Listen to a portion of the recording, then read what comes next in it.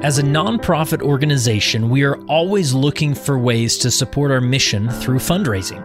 This is one of the reasons we created the Core Leader community. Here's how it works. For anyone who becomes a subscribing donor on a monthly or yearly basis, they will receive access to our Core Leader library, which contains 100 plus hours of additional leadership content. This includes all of our virtual conference libraries, including in-depth content about helping individuals overcome pornography or ways to minister to those who are questioning their faith. It's all easy to access through a slick smartphone app, which makes it great for a busy schedule and people on the go. To become a Core Leader, visit leadingsaints.org today and click the donate button, or you can text the word LEAD to 474747. Again, click the donate button at leadingsaints.org or text the word LEAD to 474747. Also, if you're new to Leading Saints, you should know that Leading Saints is a nonprofit organization dedicated to helping Latter-day Saints be better prepared to lead. To see a full scope of the Leading Saints content, visit leadingsaints.org.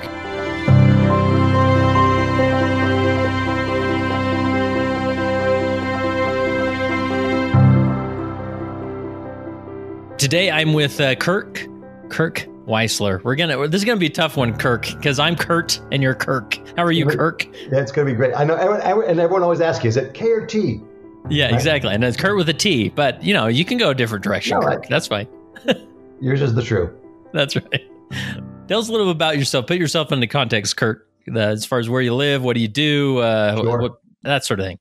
Sure.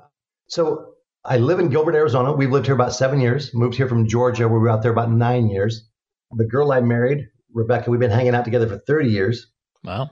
We met both rejected BYU students going to the community college, which from what I understand now is even bigger than BYU, UVU. Yeah, I was one of those rejects that ended up in Orem as well. So. Yeah, but we were there during the name change, when Carrie Romsberg was there and they were changing. They went from 2 year to 4 year and then all that. But we have 6 children together, 3 boys, 3 girls. I make my living primarily doing coaching, training, leadership, and culture-based team building. I call it culture building training, usually in-person training. It's been a little slow this last year and a half for in-person training. So I've done something called Zip Zap Zoom, how to build a virtual team, things like that to kind of fill the gap. But being with people, Kurt, is obviously just so much more fun. Right. But would that we could, I'd be knee to knee with you in the studio and it would just be so fun to hug your neck. And I've listened to you so much. So that's what I've done. That's what I do. And then I think the context that got you and I connected was my recent service as an LDS bishop. I know you do so much of what you do is benefits leaders as they're trying to work with the different populations and challenges they face. And so I think that's how you and I got connected and through some mutual friends. So yeah. And what do you remember from that as far as like starting that experience as bishop? I mean, is there a story there as far as how you were called or what that experience was like? Because even though you're this, guy that goes around, coaches and presents about culture and leadership, I just feel like church leadership sometimes can be the great equalizer, right? That just brings everybody to the same ground zero and says, all right, now you give it a shot, But what do you remember about that learning experience at the beginning? Yeah. Okay. So at some point, I'm 57 now. So I was in my early 50s when this happened. And I don't know how old you look very young to me. I turned 40 this year. So, but think about the number of bishops we've been through. Yeah. And I'm assuming you served an LDS mission. I don't know, but some missionaries stay with one mission president. Some missionaries had the experience of being with 2. And so you see these dynamics in leadership and styles and that kind of thing. And so our ward culture, we just barely moved to Gilbert, Arizona from Georgia. So we got there during the summer. I mean, we were just unpacking when this happened. And so we didn't have any preconceived notion or experience. Our first couple Sundays at church, most people were already gone on vacation because in Arizona, people during the summer exit the state. Makes sense. Yeah. Like a snowbird opposite thing. So I didn't have any idea. I looked at my wife and I thought, well, this is interesting. There's a lot of people they could choose from. So we're going to say this came from God. We're going to lean in and have a great experience. And then I had a few people from the stake tell me that this particular ward was a little bit of a stepchild to the stake in that there was a little higher turnover, more of a kind of the starter homes. There's going to be more needs. It was just that type of scenario. And I said, okay, well, I didn't know what that meant. And so, but I was like any bishop, I was excited. And like any bishop, well, I think, I don't know what any bishop does, but I know what I do that. I'm going to be the best, I'm going to be the best. We're going to break records.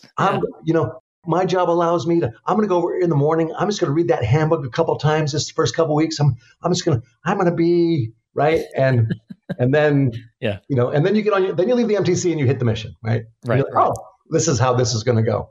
Yeah. Does that sound familiar? For sure. Yeah, absolutely. Absolutely. I'm gonna make the stake president so proud, Yeah, for sure. The Lord can trust me. Love that. And then how long did you serve as a bishop? 5 years. 5 years. Nice. So pretty typical for Arizona, right? I think. I don't know. I think so.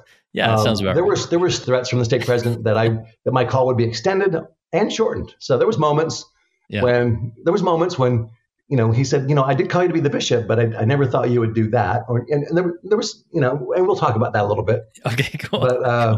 But he still loved me, and I still love him. Yeah. So let's just go to the basics as far as culture is concerned. Through the lens of your experience as a bishop, but also as a speaker and consultant and coach. Like, we hear this term culture a lot, and sometimes it can feel more like a buzzword. I mean, I think generally people understand what we're saying about culture, and there's these phrases that you hear a lot in our religious community. Oh, that's not doctrine, that's culture, and but it's really hard to sit down with the concept of culture as a leader and say, okay, now we're going to do A, B, and C. So where do we begin to even understand what culture is, or how we can start on this path of implementing a positive culture in a ward? Okay. Have you interviewed the guy that does the website, The Art of Manliness? Yeah. Okay. Brett McKay. Yes. So Brett wrote an article called Fathering with Intentionality. It's my go-to short piece that I use with my corporations when I'm doing culture work, because it's a 7-minute read that gives you a good concept. But I drafted a little something for our interview today, thinking you might ask this question. Oh, cool. So here's what I wrote. Like families, every ward or branch or stake has its own unique culture. That feeling that's made up of our collective beliefs and attitudes and energy of the members and the stories that they tell themselves and others about themselves and others, and about how the ward is and how the bishop is and how the young men's program is, right? You as a bishop saw people come in, they were kind of surfing your ward, right? They were like, right, I can move anywhere in this community. They were ward hopping looking for that fit, right? Baptist, when they move to a new city, we go to church by zip code, but Baptists go to church by preacher. They go, well, I'm just looking for the preacher that kind of fits my, right? Yep. So while everyone contributes to the culture, leaders can play this key role in shifting and shaping that culture. And they will do this intentionally, as Brett writes, or they'll do it unintentionally. Either way, you and I are going to shape that culture. So my question for you, Kurt, is, have there been times in your church, think about times in your church where you visited another ward and experienced something about that other ward that you're like, whoa, that's cool. I mean, or that's remarkable, or man, I wish our ward did that, or I'm going to do that when I'm a bishop someday. Can you think of any specific things that you saw? A specific thing. I'll give you one. I'll prime. Okay. Yeah. Help me out here. It'll go. Haven't we all gone to a ward and go, man, these deacons in the sacrament, that's tight. Yeah. Right. Yeah. They were crisp. Like, that would have taken us 15 more minutes. How'd they do that in 15 minutes? Right. Like, whoa, those guys, right? Or you go to this ward and there's this buzz. There's just this, I mean, we're not reverent, but there's a good feeling and there's all this buzz. And then the bishopric stands and it just goes boom. Like, whoa, this got quiet. Or going to a singles ward where there is no children and going, it's a little bit too quiet, right? Yeah. But we go to these wards and we have these experiences, and those experiences are part of that ward's culture. And sometimes we're like, whoa, that's cool. And sometimes we're like, oh, I kind of miss my ward, kind of a thing. Yeah.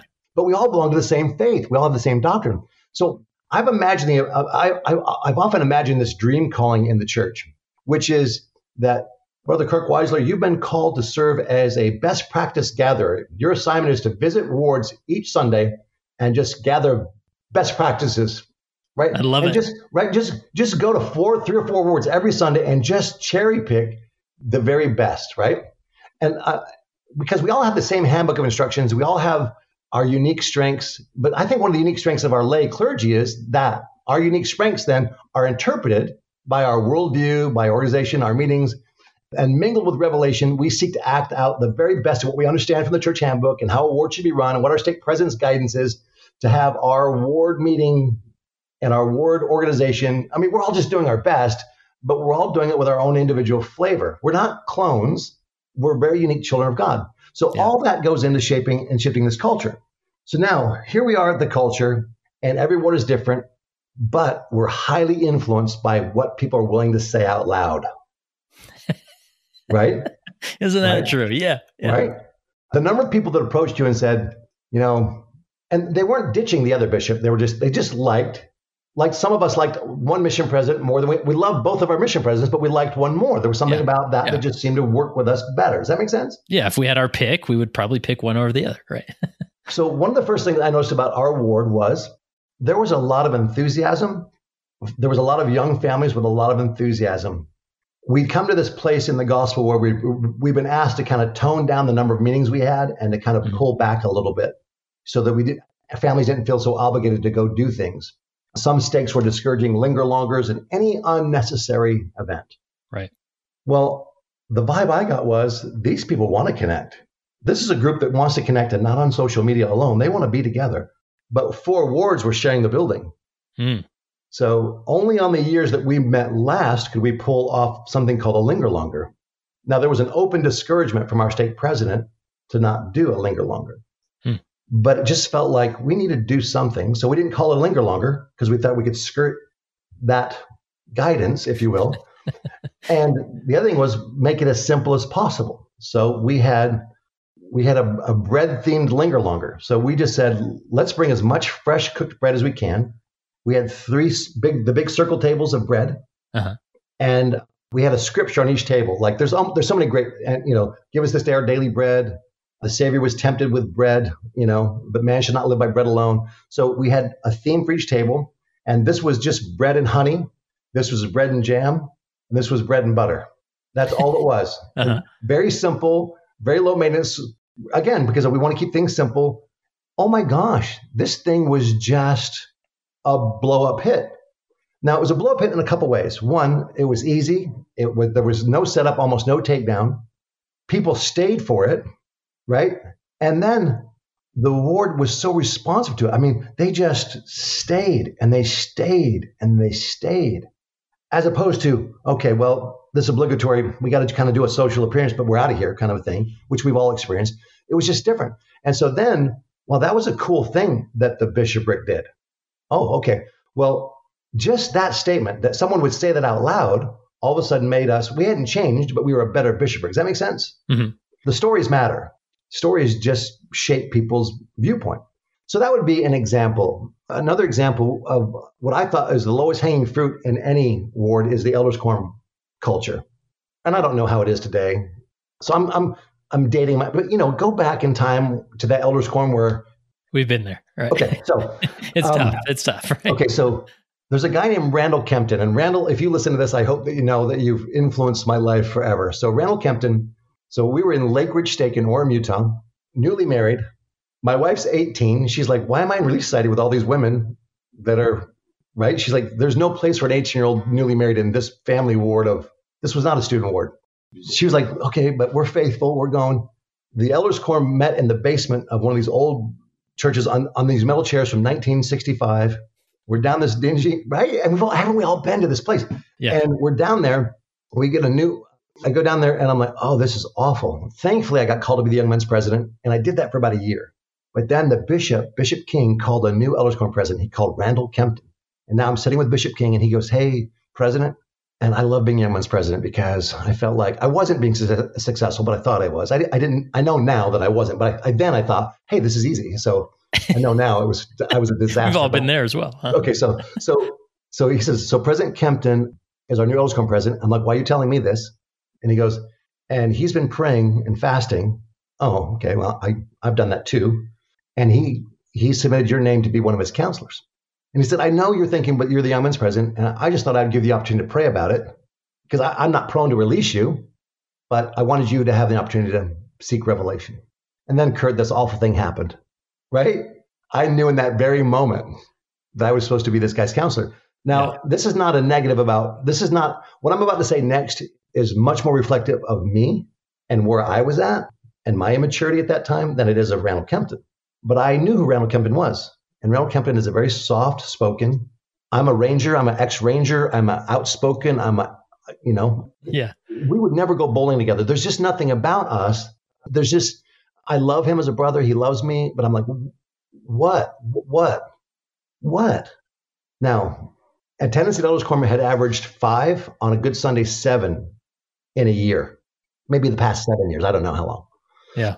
That first Sunday with Randall Kempton in that basement. By the way, the other counselor he called was a guy he was an odd dude, right? Probably like I was an odd dude to him. And then the secretary was a guy that couldn't have been 4.5 feet tall. I mean, we were just a collective of the odd couple times 2. It was just, why am I a part of this team? That was what I was. I'm 27. I'm so immature. I'm so sorry. This is true. All this is true. Maybe I'm 29 at this time. It's so embarrassing, but this is where I was at mentally. I'm just being very candid here.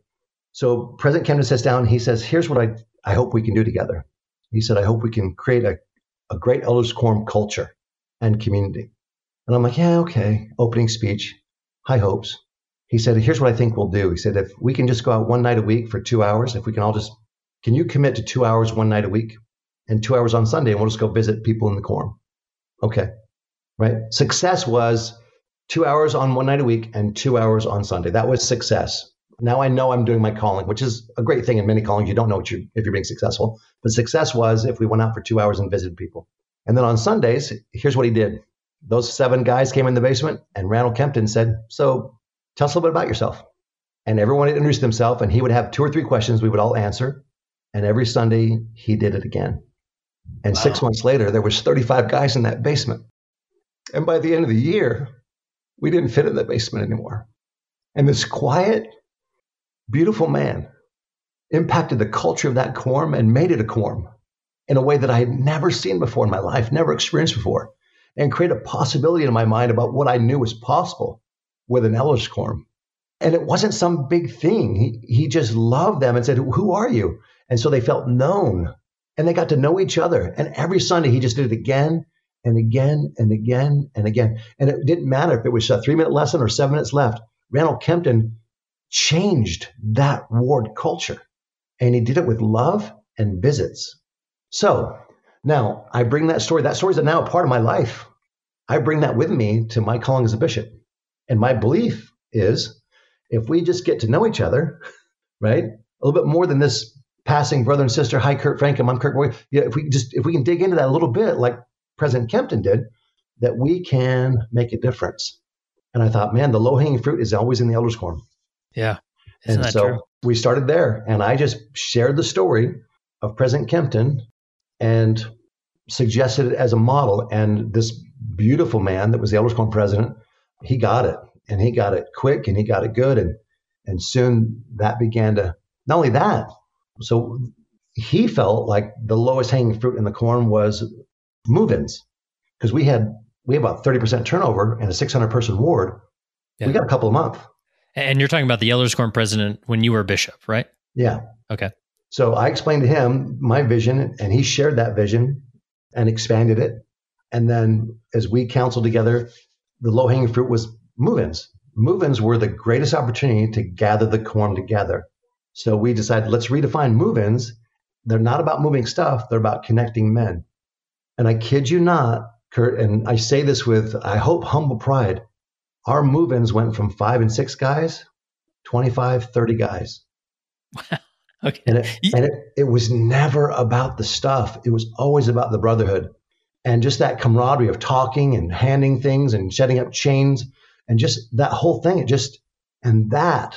If you get 5 or 6 guys that are kind of on the fence about whether they're going to commit to the ward or whether they're going to be engaged or not, and they feel that sense of brotherhood, it's the camaraderie of soldiers almost, right? Yeah. And that becomes a dynamic force for change. And all of a sudden, no one's moaning about a move-in. And I think God gave us a gift in the very beginning. I got a call. Someone had got held up on the highway. And so this guy said, I'm showing up. I was hoping some guys could show up maybe Monday and help me. And I go, when are you showing up? In about 40 minutes. So we just took the Elders Quorum and said, right, let's go unload this guy's truck for priesthood. The family was blown away. So now what is this family saying about the ward? Very positive things. He's like, who's he telling? This unbelievable thing happened. Who's his wife telling?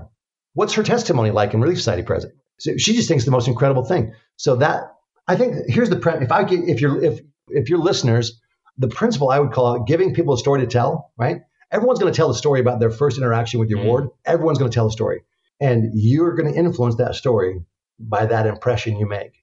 And that move-in became, the ward council talked about, this is our chance, because if we can convert them on the move-in, if they start telling the story that this is the most incredible ward they've ever experienced because of their first experience, they're going to forgive 7 experiences that are less than stellar. Yeah.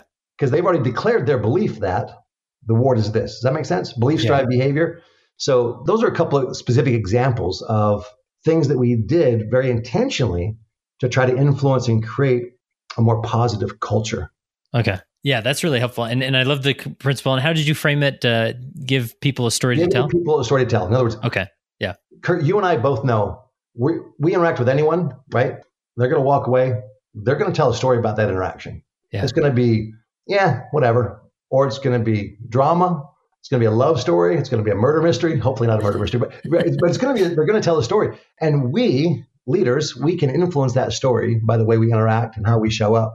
And so I think those things really help set the table for, this is going to be different. This bishopric is going to be different. This bishop's going to approach things differently. Moves are different. Our elders quorum is different. And so people got excited about that because it wasn't just different. It was different. In their view, it was different better. Yeah. Because they felt more known and loved. Yeah. So let me ask you, around this principle of giving people a story to tell, like, how do you go from maybe sitting in a ward council meeting and recognizing, moves are the low hanging fruit, to 35 people showing up to, this is, okay. Many elders quorum presidents are leaning in right now. So what does it look like as far as unpacking that principle and applying it? Okay. No, I'm so glad you asked this question, because when you're telling a story, it just sounds like we went from 5 to 30. Yeah. That's not what happened. It's like the movie montage. It's just a few scenes and there it is. Okay. So let me back up. So the Randall Kempton story, if we're going to, in Kurt's phrase, we're going to unpack it. And thank you so much. We're going to unpack it. So here's Randall Kempton. Here's his counselors, right? And so now we, and the secretary, and we kneel and pray on Wednesday night. We have a little 15-minute, 20-minute, and we all have 3 or 4 families on our go visit list. And we're not there to save them. We're not there to do anything except say hi. We're not there to reactivate. We're just there to investigate, if you will. Hey, hi, introduce and say hi and make connections. That was our mission, was just get in the door and express love. That was our mission. And so we all went out with our 3 or 4 families. Now look what was happening here. President Kempton gave us a way to feel successful, whereas a lot of elders quorum counselors don't feel successful. The president goes to correlation, sends them when they're sick, or they just can't handle another correlation meeting, right? So I'm as engaged as my president allows me or informs me to be, but now we're all equally engaged in our view. And success looks like going out and visiting these 3 or 4 families. And now I've magnified my calling. My president's happy with me. I'm actually doing something with my calling that's measurable, feels good. I'm going with this guy that I don't really know, but I'm starting to fall in love with him because, as odd as he is, he likes me back. And I don't understand that, but here we are. And now you knock on this door and nobody answers. But someone at the next door opens themselves up. They go, hey, I know you. And all of a sudden now you're in a door that you didn't plan to be in.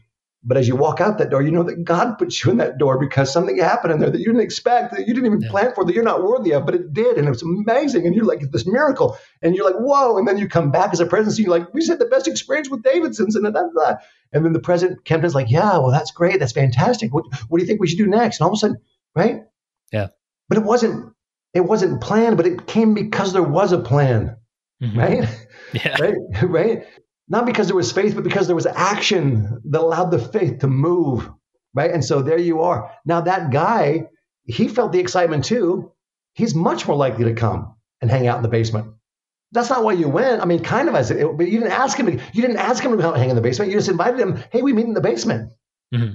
We're going to be there. We're going to be there. We're going to be there. So that's part of it. So now that's happening, and it's happening Wednesday night. And maybe of the 8 homes we have identified, or 9, whatever it was, maybe we got into 2 or 3 doors. If 1 or 2 of those decides to come on Sunday, 5 becomes 7, right? Yeah. 7 becomes 9, 9 becomes 11. And at that point, now you've got momentum. You've got some of these people that are on the fringe, or usually hang with people that are on the fringe. Now they're going on Sunday and staying for the 2nd hour, the 3rd hour. That's different. So now there are other people on the fringe. Now it's increasing. Does that make sense? Now 2 at a time becomes 4 at a time. Does that make sense? Yeah. Okay. Second thing that's happening. in the quorum itself. So that's what's happening outside of the quorum, but in the quorum, instead of sitting there and going, we asked Kurt Frankham to do the lesson today, and Kurt's like, oh, yeah, that's right. Oh, no problem, guys. And he's opening his manual like it's a movie, right? Like it's the voice from whatever that movie is. Right. Instead, he's not doing that. He goes, hey, before we dive into a lesson today, let's see who's here. Let's check in with each other. And no matter how long it takes, everyone says their name, what they're focusing in school, what they do professionally, and some question, off the wall question about what's the coolest church experience, whatever it is. It's something positive, and everyone speaks to it. And so we all know a little bit more about each other. So we're growing together. We're learning from each other. We're learning with each other. We're learning about each other. That's culture. Mm-hmm. And it's framed in positive context. And then we have the additional benefit of having priesthood keys in our elders quorum president, and we've got the Holy Ghost, which is the magnifier of all good things. So President Kempton has invited the Spirit. He's invited us to love each other and to learn about each other and to learn to love each other. And this begins to increase exponentially. And all of a sudden, I say all of a sudden, 4 to 6 months, when you have a very different culture, it's all of a sudden. Yeah, and I love that. It's almost like you added a little structure. It wasn't that this structure was revealed by heaven by any means. It was like, hey, let's go do visits, or let's just check in with people on Sunday and let's try that out. And then I'm sure there's sort of this regroup and adjustments, and then you try it again and you figure out what works. And over time, you're focused on how can we give people a story to tell, right? Yeah. That can just stimulate so much revelation. Yeah, yeah. Kurt, it didn't seem like Randall Kempton said, okay, I'm going to do this little introduction thing until we get 35 people. Then we're going to stop and just go old school. Right. It seemed like he knew the most important thing was that we felt known and loved. And at some point, again, he's just smarter than me in every way. At some point, he also must have saw that, you know what, he could love and know everybody, but one to many is not as powerful as many to each other. And so he was facilitating the thing that he did with us, with them, with them. And that was the model that I tried to copy and replicate in my journey as a bishop. Let me give you another example. So there was a sister, Janessa Clare, and her husband would eventually become one of my counselors. But Janessa is a dance instructor, and she runs a dance studio, and she's busy. But it just felt like she should, and she's like 6 feet tall, but it just felt like she would be a good primary president.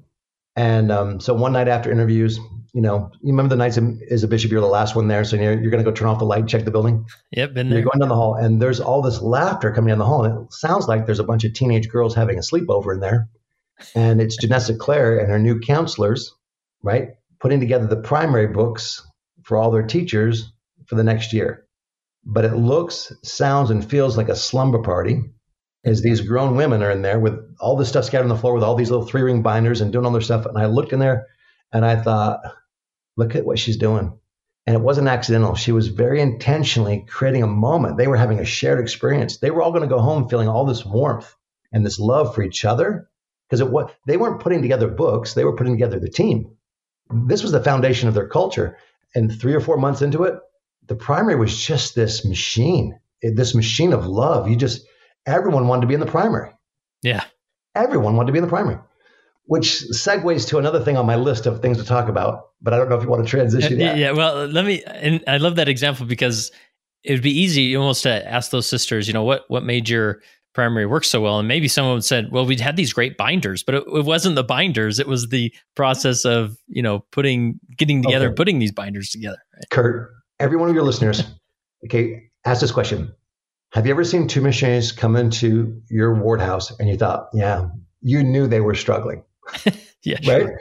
Yep. They weren't getting along or whatever, right? And then contrast that. Have you ever seen a couple of missionaries that you just thought, these guys are in the zone? Yeah, yeah. It's the same thing with the presidency. Most people look at the elders quorum presidency, they don't see any connection there. They see 4 guys that are doing their calling. Mm-hmm. But when you see a presidency where they love each other, it's a very different thing. Okay, primary teachers, when you see a united primary presidency, these sisters aren't just doing their calling. They love each other genuinely, and they love their kids. That's a very different thing. And it was that thing that we were after as a bishopric.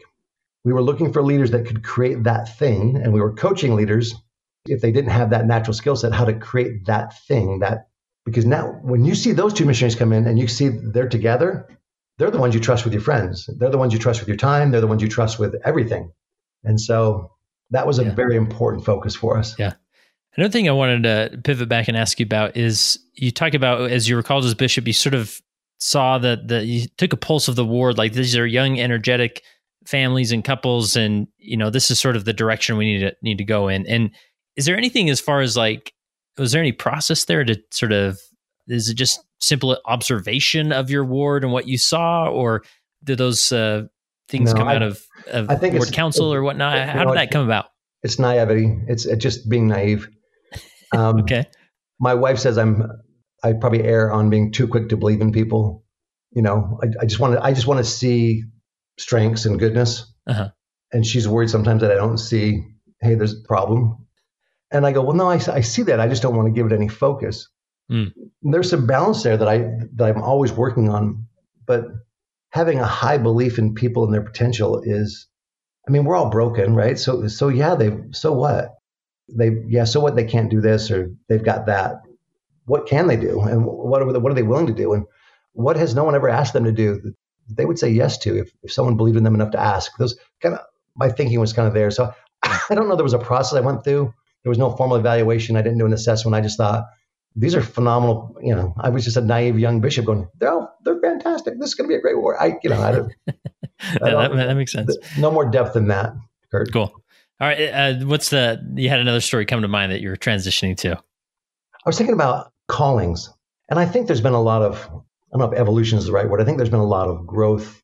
There's been a lot of growth in the church in this area. I think there was a time when the bishop extended you a calling, if you said no to the bishop, you were saying no to God, right? And so all of this guilt and shame, and then there's members that had pride. I've never turned down a calling. Well, okay. And there's virtue in all that, but I just think, I wish somebody would ask me, hey, Kirk, do you have a dream calling? If so, what would it be?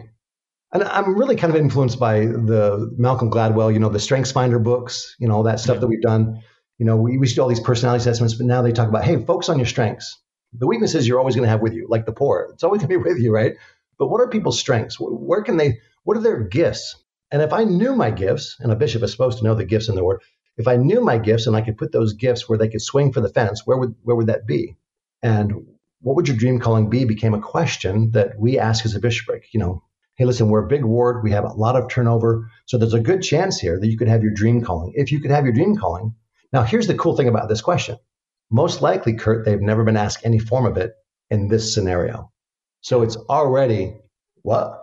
As opposed to them bracing for, I hope I don't get called to be in the nursery again, right? This is a totally different paradigm for most people. So if you could have your dream calling, what would it be?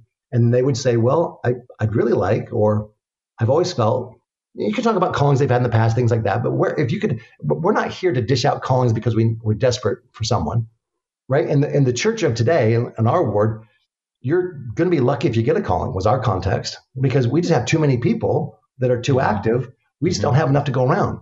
But if we put you in the queue and something comes available, what would you like? Does that make sense? Yeah. So as opposed to being desperate, and I understand some branches and stuff, they're like, we just need someone with a pulse. So I get that, but I'm just telling you the context we were at. That question, the changing of that question and the answers that we got and what we were able to do with that, I thought was a gift to everyone in the ward and the ward itself. I just thought. Yeah. Because then people feel like, not that it's a request line and not that we're not discounting revelation and we should seek that. I'm not saying that. I'm just saying that there's a place there for us to have this discussion and be blessed by it. And I think just that the exercise of asking that question is you learn, you learn a lot about them, and it can stimulate deeper revelation. Just like, President Eyring says, information leads to inspiration. And with that information, and you're looking for a Sunday school teacher, suddenly your mind goes to, hey, I remember Brother Smith said that he really enjoys teaching. Like, let's put that in the circle of revelation and see where that leads us, right? Yeah, absolutely. Absolutely. Yeah. What's next as far as we've talked about giving people a story to tell and, callings and whatnot? What else can we talk about as far as stimulating positive culture in a ward? I think that, did this happen to you? So the first week you're the bishop, the first 2 weeks, there was the valiant confessors, right? They've been working with bishops for their whole church, right? So, and they genuinely want you to know and this is my regular sin. This is my, right? And and they're kind of hoping you might be the bishop that can give them that thing to get them past that masturbation issue or that pornography, whatever it might be. Yeah. Right. But they've been struggling with this thing, this ball and chain for years. And so they're right there. Maybe on your first Sunday, they want to meet with you right away. This is their deal. Do you know what I'm talking about? Yeah, absolutely. And you immediately fall in love with them. And part of you, the vain part of me wants to go, I want to be that bishop that helps you, slay this dragon. I really do. And that's probably, a little bit of the namenism in me that, I want to be a hero or something. But as you learn to listen, there's a lot of things you can read context that doesn't have to be, this magic solution, this magic talk, and we can get away from some of the prescriptions. I remember, growing up, some of the prescriptions were, okay, well, don't take the sacrament for this many weeks, read 3 general conference talks a day, just whatever these magic prescriptions were, and just really listen to people and begin to kind of feel where they're coming from. And sometimes if you can just eliminate some of the shame, and here's an example. I'm talking to this brother about something, and there was a mistake, there was a mess up, and man, it was just this thing and the weight of the world and all the years. And I said, well, hold on a second. I felt like the Spirit kind of helped me with this in a big way. I said, so we're talking about 3 to 5 minutes here. Tell me about the rest of the week. Tell me about the previous weeks. And that kind of led to this idea that you and I are not our worst 3 minutes of the day. We're not our worst 4 hours of the week, right? Who are you most of the time? Can we talk about that for a second? Because you're a pretty good guy. And that changes the discussion a little bit. Now we can still work on this, but it's not everything. It's just this one little thing. Because most of the time you show up. Most of the time, and you're tender with people and your wife, and that's who you are. And then you got this thing. You got a little bit of leprosy, but most of the time, right? You're a touchable, lovable son of God, and it has all this capacity and potential and goodness, and the way that you serve and the way that you lift and the way that you, right? Don't let this 3 or 4 minutes stop you from seeing the rest, or stop everyone else from seeing the rest because you withdraw. And just changing that dialogue. One of the phrases we introduced was that we're all broken. The Gibbons, I like their word better, that we're all wounded, our awful woundedness. But it can recontext this, I think, from judgment to compassion. We're all broken. We're all wounded. We all, right? We all sit differently. And I think changing that discussion was a big part.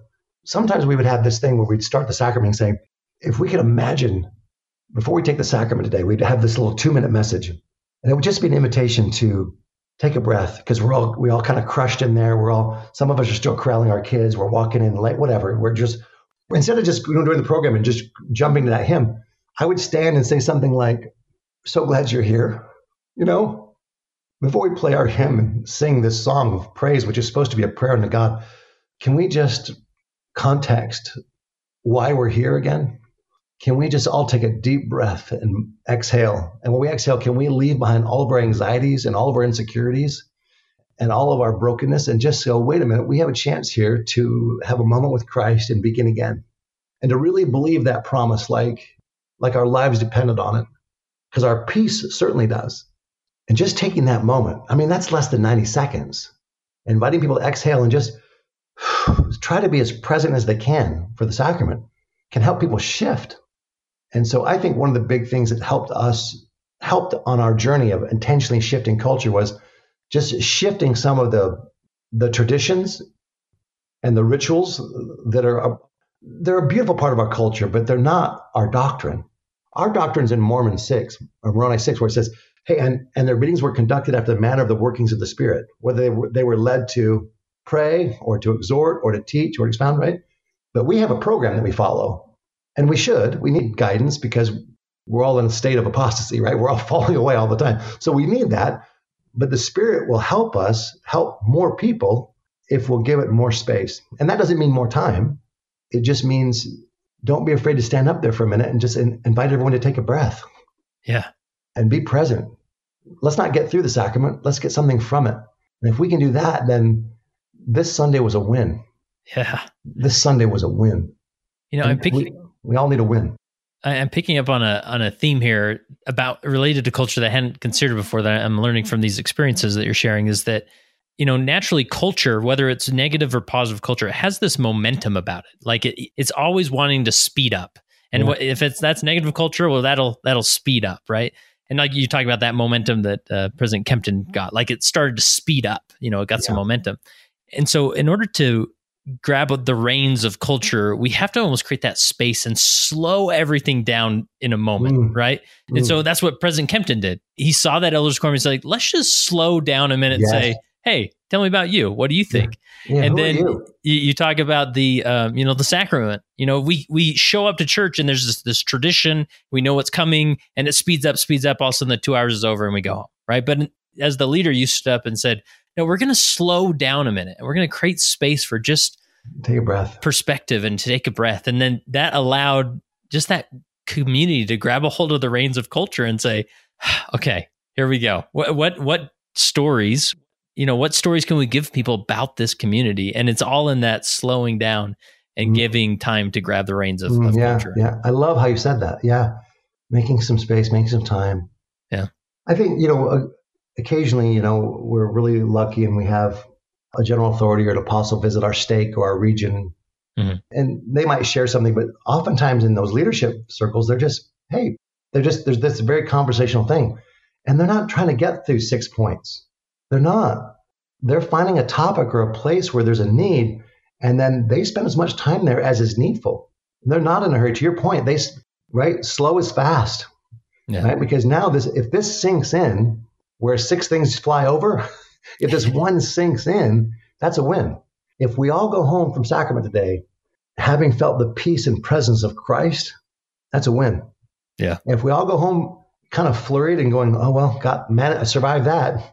Well, that's less of a win. You showed up and you were obedient, but we want to have an experience that so we would say, imagine a Sunday where you didn't have any, imagine if we could have no insecurities, if no one here was thinking about what anyone else was thinking about them, because they're probably not anyway. Right. Right. Imagine no one's thinking about that. None of you are worried about your appearance. None of you are worried about that you drank something last night or viewed something yesterday. No one's worried. We're just here to have an experience with the Savior Jesus Christ. And we have a promise that we can. And we might think, yeah, but I did this, so he was not going to talk to me. But if we could lay aside even that thinking, because this Christ loves us so much, right? He didn't turn away this woman who was caught in the very act, right? And she didn't even choose to be there. She was thrown there. He had time for her. He showed up for her. So even in all of your brokenness, here you are, right? Here you are. So if we could just lay all that aside and just have this moment, because this might be our moment this week. I promise you in the name of Jesus Christ, we can have this moment. Not because I said so, but because he did. Yeah. He did, right? And so, boom, that right there just changes people's frame of mind, invites an openness. And now they're like, wow. And if they have that moment and they go home, they're going to tell someone about that moment. And when they tell that moment, when they recreate that moment and relive that moment, it reinforces the moment, reminds them they had the moment, and makes the moment more possible and plausible and predictable for the future moments. They come expecting and hoping for another moment. Yeah. And you've really won so much there with that. Yeah, it really is in those moments of that they're craving, right? And then in those moments, that's where they find Jesus Christ and his gospel, and the change happens there, right? Yeah. Brushing up against. We want to embrace it, but sometimes we just brush up against it. So you have a story here about Nerf guns. I don't know a good segue into this story, but it involves Nerf guns. I want to hear it. Okay. Well, I remember that first week or two as a bishop, the men and the young men that would come in to talk about their early exposure to pornography and their struggles with associated sins and all the shame and all that around that, and just going, okay, we just got to change our whole. This is not what I want. I want to help, but I want to break this pattern. And so how can we do that? And I can't. I'm just one guy. I can't do it. But the pattern of shame that we all have that's associated with all this, which is not serving anybody, how do we break that? And I wasn't quite sure, but I knew that we had to do something differently. So the more men that we can involve helping more boys, I thought that would be good. And all the boys were struggling with it or they were all facing it, had faced it, or facing it, whatever. So remember the prayer rock thing that we all had a prayer rock, put the rock on your pillow at night, put it on you. So when you kick it in the morning, it reminds you to kneel down. Remember that prayer rock thing? Yeah. Uh-huh. We did something with that, but we gave everyone a coin. And this probably came from my military background, the Rangers, Special Forces. We always had coins. Military units have a special coin. So we had an Armor of God coin, and we didn't give it to the youth. We gave it to the men to give to a youth in the context of being a mentor and looking out for that young man. and helping him and having a discussion with him about what the armor of God meant, and then asking him how he had armored up the week before. So by giving the coin to the men, in other words, it'd be cool as a bishop if I gave everybody a coin, but it'd be even cooler if every man gave every boy a coin. Does that make sense? Mm-hmm. Yeah. Father to son, that kind of thing. And so we had a meeting with the men to talk about this and to talk about how we wanted to deal with the reality of this thing that was a part of our lives, from our early exposure to our current struggles to having conquered it to our dad being excommunicated because all the different contexts of that. How do we want to deal with it as a quorum in the body of men? We had a discussion about that. And it was a very unique and powerful discussion. And it wasn't about whether we had it or not. It was about how do we continue to grow and move forward in the gospel? Because if shame is stopping us from feeling accepted, that's not going to help us on our journey. So it was really a discussion about how do we remove the shame and shine the light where Christ can be and is. And then we took that to the boys.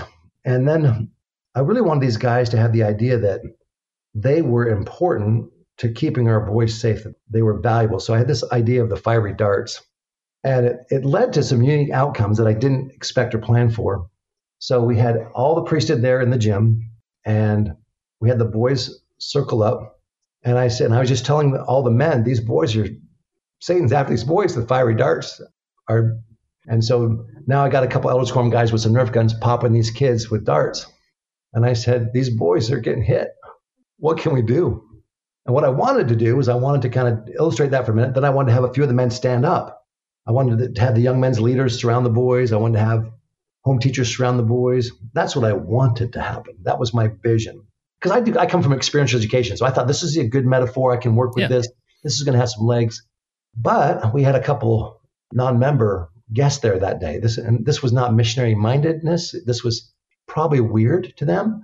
I didn't know what it was, but I'd already planned it. And it was a big deal to kind of get everyone there that Sunday. So I just went with it. And these two older men jumped up and stood between the darts and the boys. These two non-members, none of the elders, none of the high priest, because that's what we had at the time, right? Uh-huh. These two guys stopped shooting these boys. And then they were joined. And then pretty soon there was a double circle of men around these boys. It was a beautiful, beautiful thing. Beautiful thing. Both of those men would end up taking discussions and getting baptized. That's not the point of the story, but that was just it was transformational, though. I mean, that was a but it was a transformational moment for some of our men too, because I really wanted to. We hear, I need to help protect our young men. What does that look like? I'm a home teacher. Right? Half of our boys didn't have dads in the home anyway, right? And so, what does that look like? What does it feel like? And how real is that? And so I was just trying to make it more real. That was the point of the exercise. But what I found was the story of what we did was bigger than what we did because it was different, because it created discussion and discovery and invited the Spirit and invited some thoughtfulness and some consideration. And that was the power of it. The story was bigger than the activity. Yeah, that's an interesting concept, around this principle of giving people a story to tell, that often it's the power of the story that in their memory, in hindsight, it seems like a larger experience than really it was, right? And I think if sometimes in the next life, I sort of fantasize about going back to the Gettysburg Address or, seeing George Washington in action. And it's probably going to be like, this seems like just another Wednesday. Because in those moments, like in the exact moment, it's probably smaller than it really grows to be, right? Yeah. In a good way. Yeah. No, I think you're absolutely right. And I think that's true of so many things, but because we glamorize things, we exaggerate might have a negative connotation. I don't mean it to. Yeah. We can really call attention to the highlights. As we remember the story, we really highlight the virtues and highlighting the virtues. Well, it's Joseph Smith. There's 6 different versions of the first vision, and he didn't fudge any of them. He was just telling them to different groups in different contexts. And right. And as I consider this, as I look back on these stories, because I haven't told that story in years now. No one asked me, hey, tell me about the fiery dart. When in preparing to interview with you, I wrote down some things that we might talk about. Yeah. Other than that, when have I shared that story? Yeah. Never. Yeah. And that's really the power of all this is you don't have to make it huge or this dramatic, like you talk about, you go walk into these positions thinking, I'm going to change the world single-handedly through this position. And we put a lot of pressure on ourselves when in reality, the Lord does the work on the other side of making these more impactful than maybe they look to us on that exact moment, but we just continue to stimulate these stories. I think about a good brother that came in to see me. And I got to tell you, I loved this man from the moment I laid eyes on him. I loved him. And he came in and he knew that I loved him. And I told him, I said, I got a man crush on you. And I'm going to try really hard not to say his name. And he loved me back. And I didn't know his history. I didn't know anything about this guy. But he'd recently married his first marriage in his 30s and her second marriage. And we just loved him. And he came in and he'd had a history with pornography and masturbation and had a setback, And he said, I've been talking to bishops my whole life. And he said, it's part of why for a decade I didn't even do anything with the church. He said, I just got so tired of it. And he said, now here I am with my new bishop, and I know you love me, and to have to come in here and talk about this. And my heart just ached. I thought about, he said, I would rather be dead than have to talk to one more bishop about one more episode of this. And I didn't know what to do, Kurt, because I was so, I wanted to do something. I felt compelled to do something, but I didn't know, there was no magic bullet. Here, read this. The impression I had was to engage more priesthood keys. And so I called on our Elders Quorum president and I said, here's the scenario. And I asked his brother, would it be okay? And he goes, at this point, Bishop, I would do anything. He said, because I can't do this anymore. I'd rather not live than do this again. It's just that horrifying to me. It's that, So with his permission, the Elders Quorum and I present, and I had a talk. And this was the revelation that we had. To do a 30-day fast and involve the quorum.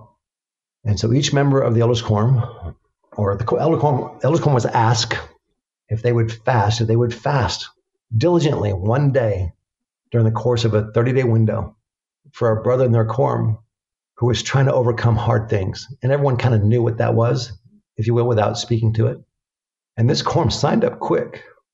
We created another phone number so that each day they could text this brother and say, I'm fasting for you. I hope things are going well. Elders Quorum president set this up. So there was this beautiful anonymity.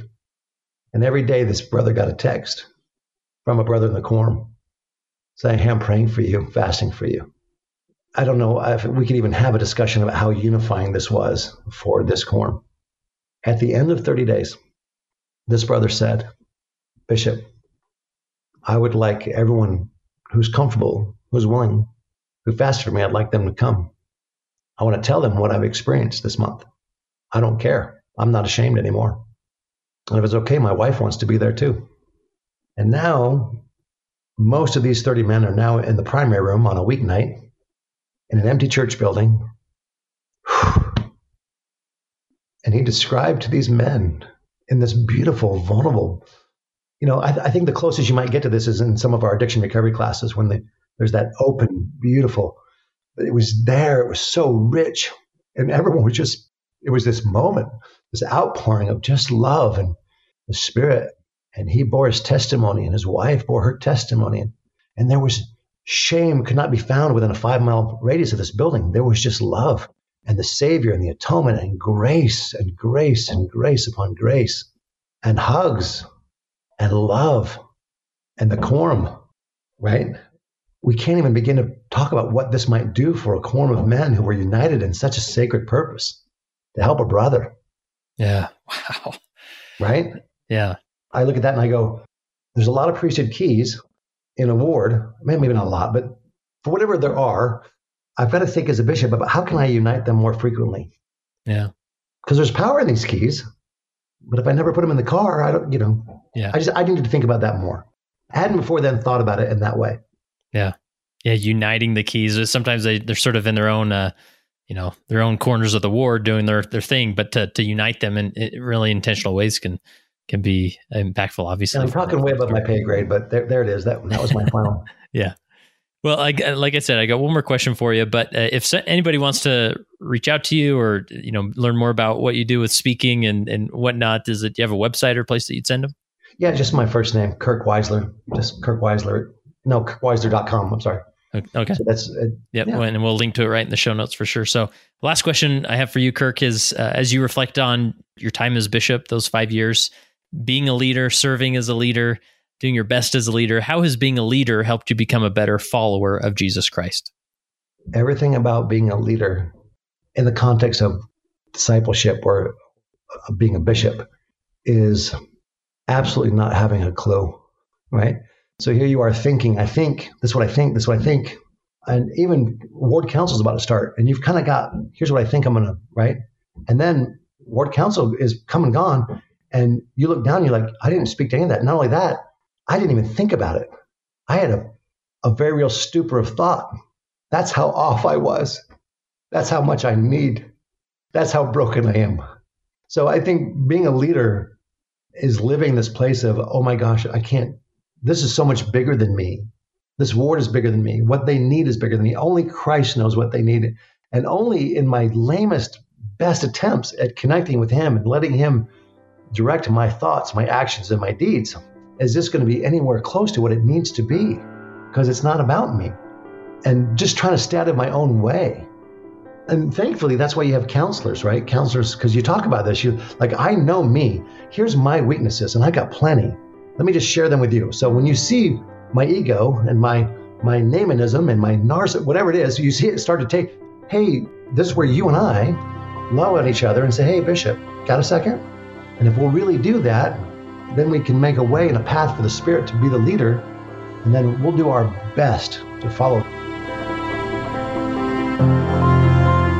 And remember, to get additional leadership content through the Core Leader Library, click the donate button at leadingsaints.org or text the word LEAD to 474747.